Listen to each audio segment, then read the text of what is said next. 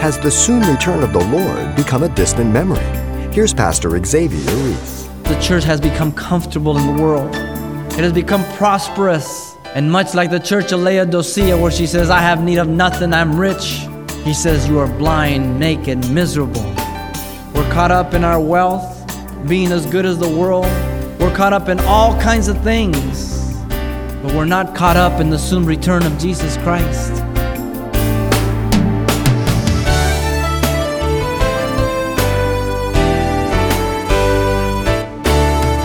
Welcome to Simple Truths, the daily half-hour study of God's Word with Xavier Reese, Senior Pastor of Calvary Chapel of Pasadena, California.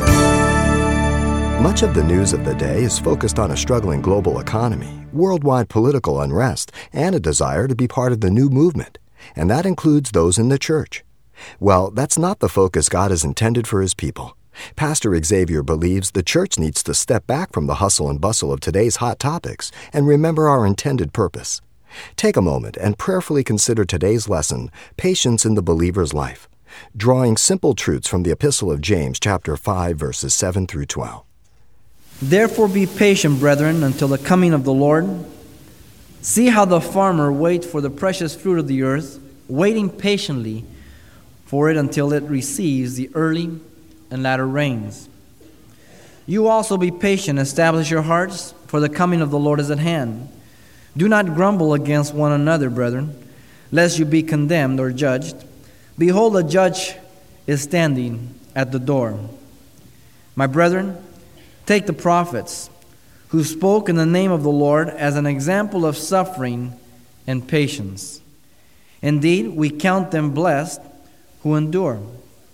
You have heard of the perseverance of Job and seen the end intended by the Lord, that the Lord is very compassionate and merciful. But above all, my brethren, do not swear either by heaven or by earth or with any other oath. But let your yes be yes and your no, no, lest you fall into judgment. James has addressed the rich who have come to trust in their riches and oppress the poor by social injustices in the first 6 verses. He now turns to those who have been oppressed and unjustly treated, and exhorts them to be patient, persevering until the coming of the Lord. Patience is something that all of us lack. It is not anything natural that comes of us. The word means long-winded, to stand under, to endure. That's a work of the Holy Spirit. We endure as long as it's convenient. I can endure a little longer with those that are lovable, lovely, those who I feel responsible to. But only the Spirit of God can make us patient and persevering under any situation. Jesus said, in your patience possess ye your souls. Paul said that the believer is to be patient towards all men. Not only the believer, but the non-believer. And yet sometimes we get so impatient with the non-believer because we can't understand why they can't understand us. And really, we are more irrational because the natural man cannot understand the things of the Spirit. They are foolishness to him. He cannot discern them. But we have freely received them by the Spirit of Jesus Christ. The fact of the matter, Paul says that agape suffers long in 1 Corinthians 13:4. See, it's only the Spirit of God. The fruit of the Spirit is agape. Only God's agape love can truly be sufficient for patience in our life. Anything else will be conditional. Anything else will fall short of the glory of God. And that's why it is so imperative that you and myself abide in Jesus Christ and His love. He said, by this shall all men know that you are my disciples, if you have love one to another. Now James gives to us the test of faith through patience from verse 7 through 12.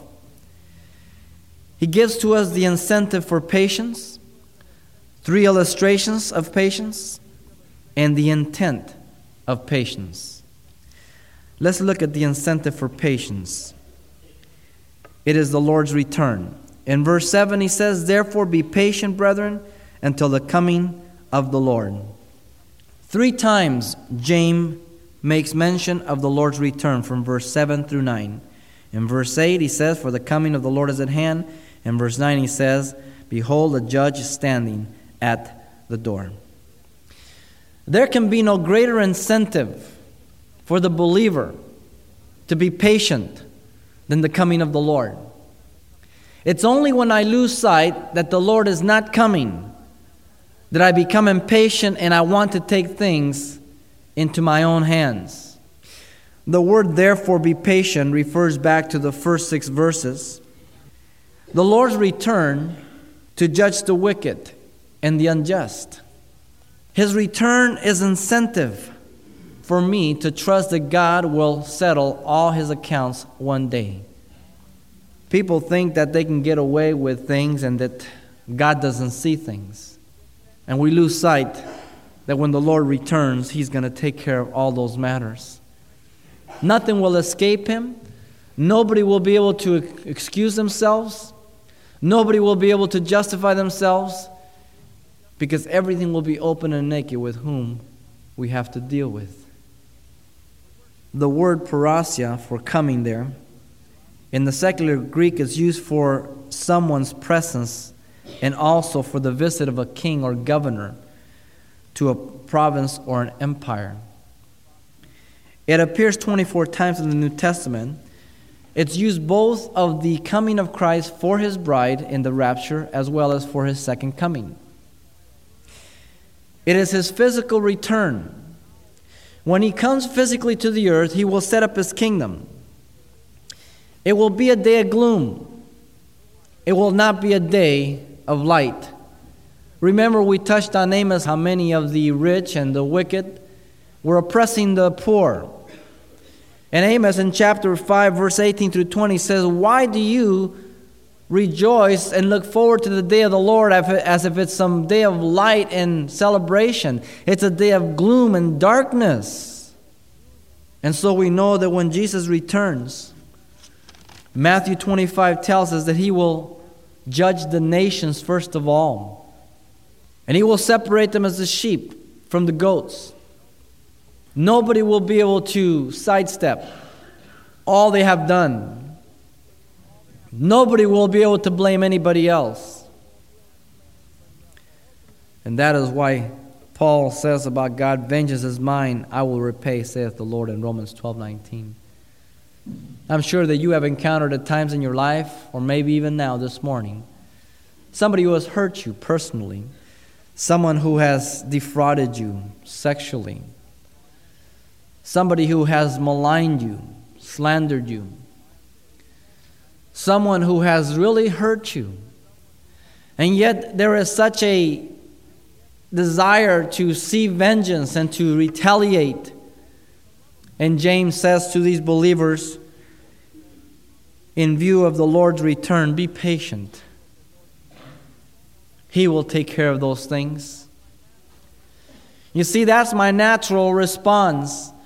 But I'm no longer a natural man. As a matter of fact, Jesus says that I am supernatural and that I am to pray for those who persecute me, pray for those who speak evil of me. You see, Jesus always presses me to the point where I tap myself out. I can't do that on my own. I have to draw from Him. It is impossible for me to do that. Somewhere along the line, I come up empty. I come up short. It's only as I abide in His agape love that I can go that extra mile. Only as I really see that He's the one that's going to settle the accounts one of these days. And then when I see that in reality, then my energies are put into prayer to those who have done me wrong, because they fall under the judgment of God. You see, we as Christians are not to be vindictive. I'm not saying that we don't go through those flesh trips. But we are not to build upon them, and we're not to live in that state. We are to bring them into subjection when those thoughts come in. We are to pay heed to the checking of the Holy Spirit. We are to cast ourselves upon the throne of God and say, Lord, help me. What a tremendous power we sense and we feel when we yield to the love and the power of God. What a sense of miserable satisfaction we receive and we sense when we handle things in our own might. What little satisfaction it really has.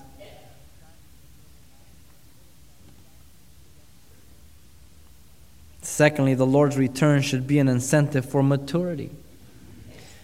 In verse 8, he says, you also be patient, establish your hearts, for the coming of the Lord is at hand. The word establish is to make stable, steadfast, not vacillating. God will hold me accountable for my growth and maturity to be all that God has desired me to be. Throughout the Gospels, Jesus speaks of the steward who was given talents and gifts and abilities and opportunities. And he says, to those that much is given, much is required. At times I grieve when I see the opportunity and the blessing that God gives to some Christians, and they do nothing with what God gives to them. Like that servant that buries, and they do nothing with it. See, we must recognize that God will hold me accountable to what He gives me. He will judge me against myself, not against anybody else. And so I must pursue the maturity in Christ. And knowing that He is coming is the greatest incentive for my maturity in Christ, to press towards the mark, to run the race, the course that He has called me to do, because I want to be found in Him, not having my own righteousness, but the righteousness which is of Jesus Christ. I want to be found occupying. I want to be found in the portion and maturity that He has called me to abide in. At times it seems that God delays, but remember that a day is as 1,000 years, and 1,000 years is a day to the Lord. If that is literal, when the Lord returns, He'll say, I've just been gone a couple of days. As sure as He came the first time, He's coming the second time. One of the driving forces, one of the emphasis that drove the Jesus movement in the latter 60s, the early 70s, was that stern conviction of the Lord's soon return, Maranatha. This has waned in the church. As we study history, whenever we see the church losing sight of the soon return of Christ, not teaching it, not speaking about it, it's because the church has become comfortable in the world. It has been accepted. It has become prosperous. And much like the church of Laodicea, where she says, I have need of nothing, I'm rich, He says, you are blind, naked, miserable.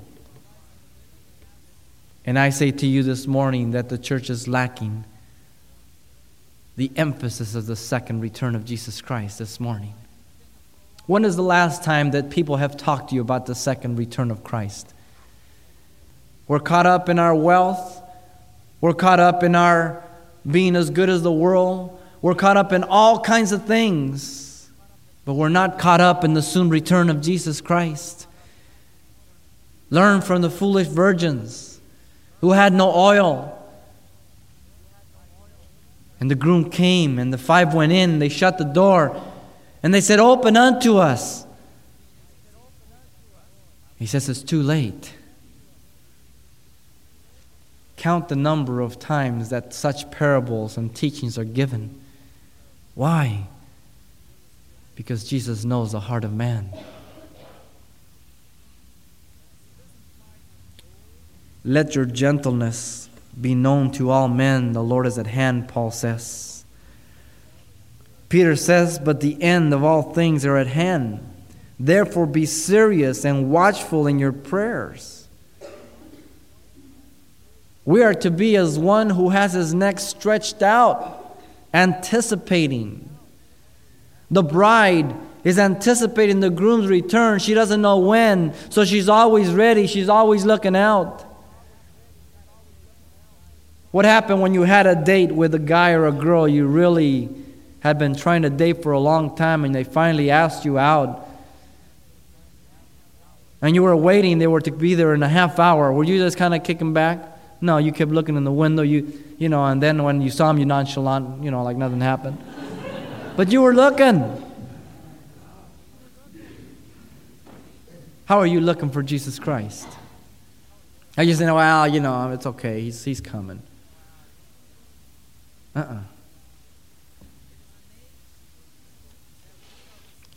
Thirdly, the Lord's return should be an incentive against grumbling, knowing that I will have to give an account for every idle word, Jesus said in Matthew 12:36. Look at verse 9. Do not grumble against one another, brethren, lest you be condemned or judged. Behold, a judge is standing at the door. The picture that he gives here is Jesus is right at the door, ready to just come and bring judgment. He says, what are you doing murmuring and grumbling against one another? We should learn of the Old Testament. We have that in vivid picture form. A whole generation, 1.5 million to 2.5 million people, walking around in circles for 40 years, murmuring, complaining. Not because they didn't have the miraculous work of God or the divine presence with them, but as that they were so accustomed to it that they became indifferent to it. They were overexposed to the things of God. And all they did was turn inward and begin to murmur and complain. Now, when I become impatient, I will try to take things into my own hands, because I don't think God is really going to settle the account, so I will try to do it myself. Whenever I do that, I add to my own hurt, and I blow my witness. Whenever I become impatient, my concern is not to mature and grow in Christ, but it's to do my own will and to just get by. Whenever I become impatient, then I become impatient with you. Because if I got problems, it can't be all me. It's got to be you. It's you people. Paul says that we will all stand before the bema seat of Christ in 1 Corinthians 3, verse 13 through 15. Everything that I've ever done will be judged. It will either be wood, hay, or stubble and consumed, or it will be gold, silver, or precious stone, and it will be turned into an object of permanency, and I will be rewarded. The basis of judgment in chapter 4, verse 5 is the motive of my heart. God is not going to be concerned with all that I did and what I did, but God is going to be concerned on how I did it, why I did it. See, at times we can parade ourselves and seem so spiritual, so nice, so loving before one another, but we can't see one another's hearts. But God sees my heart. And when my heart is right, then God says, I account that to you. And when my heart is not right, He allows that to benefit the body, but He doesn't account it to me. I will suffer the loss.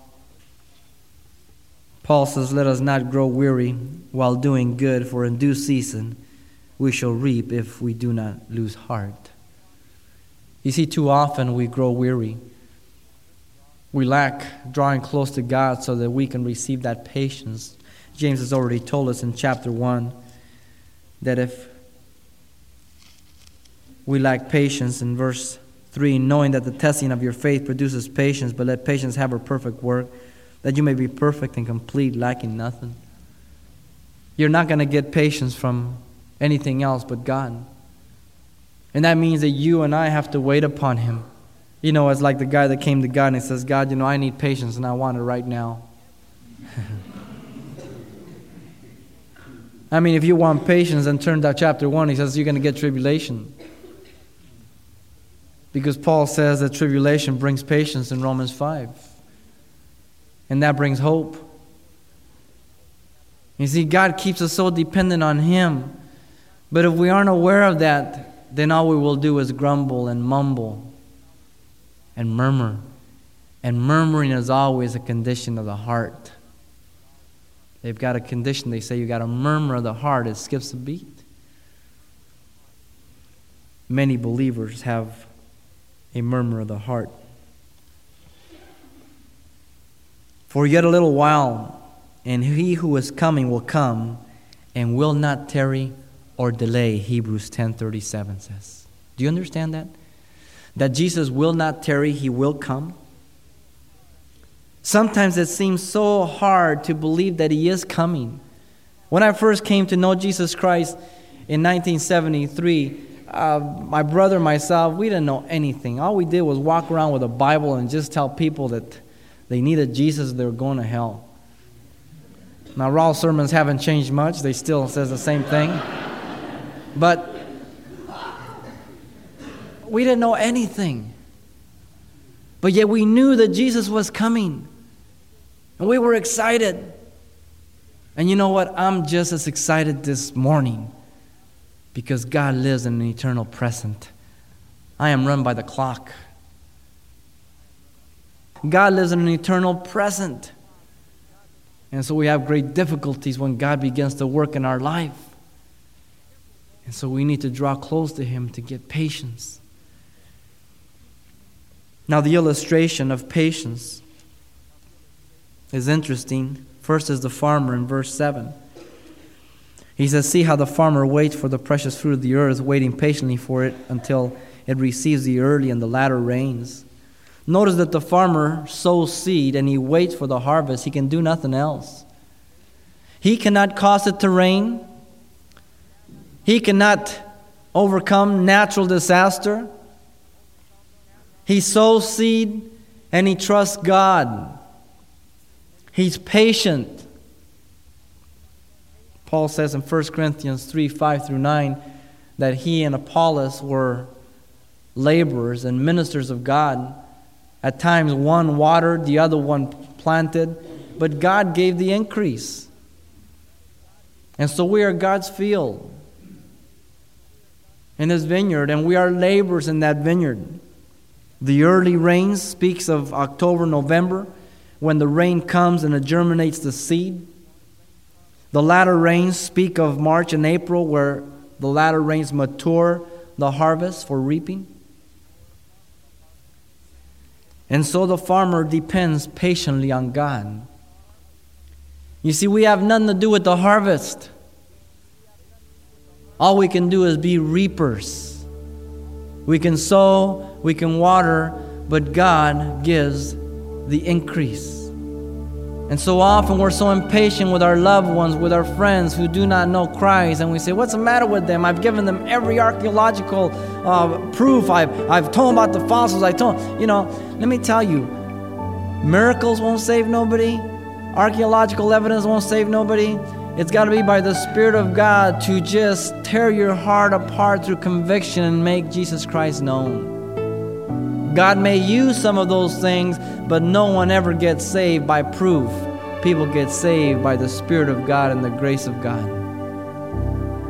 So we are to be patient as to God's timing. Pastor Xavier Reese has been illustrating the illuminating work of the Spirit and to trust His perfect timing for our lives. And there's much more to come next time. But if you've missed any part of today's message, you can hear it from beginning to end again anytime online. Just look for today's date when you click on the radio listings link when you log on to CalvaryChapelPasadena.com. But if you prefer your own personal copy, as always, you can pick up a CD of today's message for just $4, and it's titled, Patience in the Believer's Life. Perhaps you'd like to share it with someone in your church or Bible study when you're through.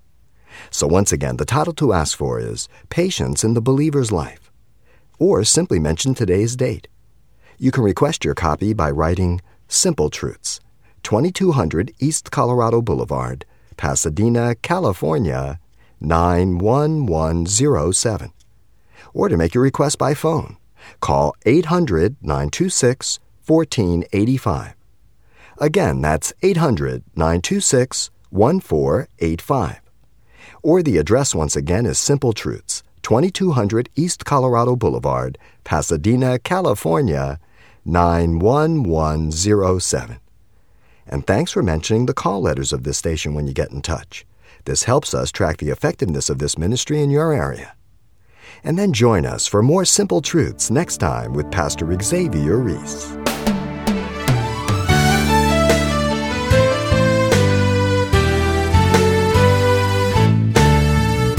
Simple Truths with Pastor Xavier Reese, a daily half-hour broadcast, is a radio ministry of Calvary Chapel of Pasadena, California.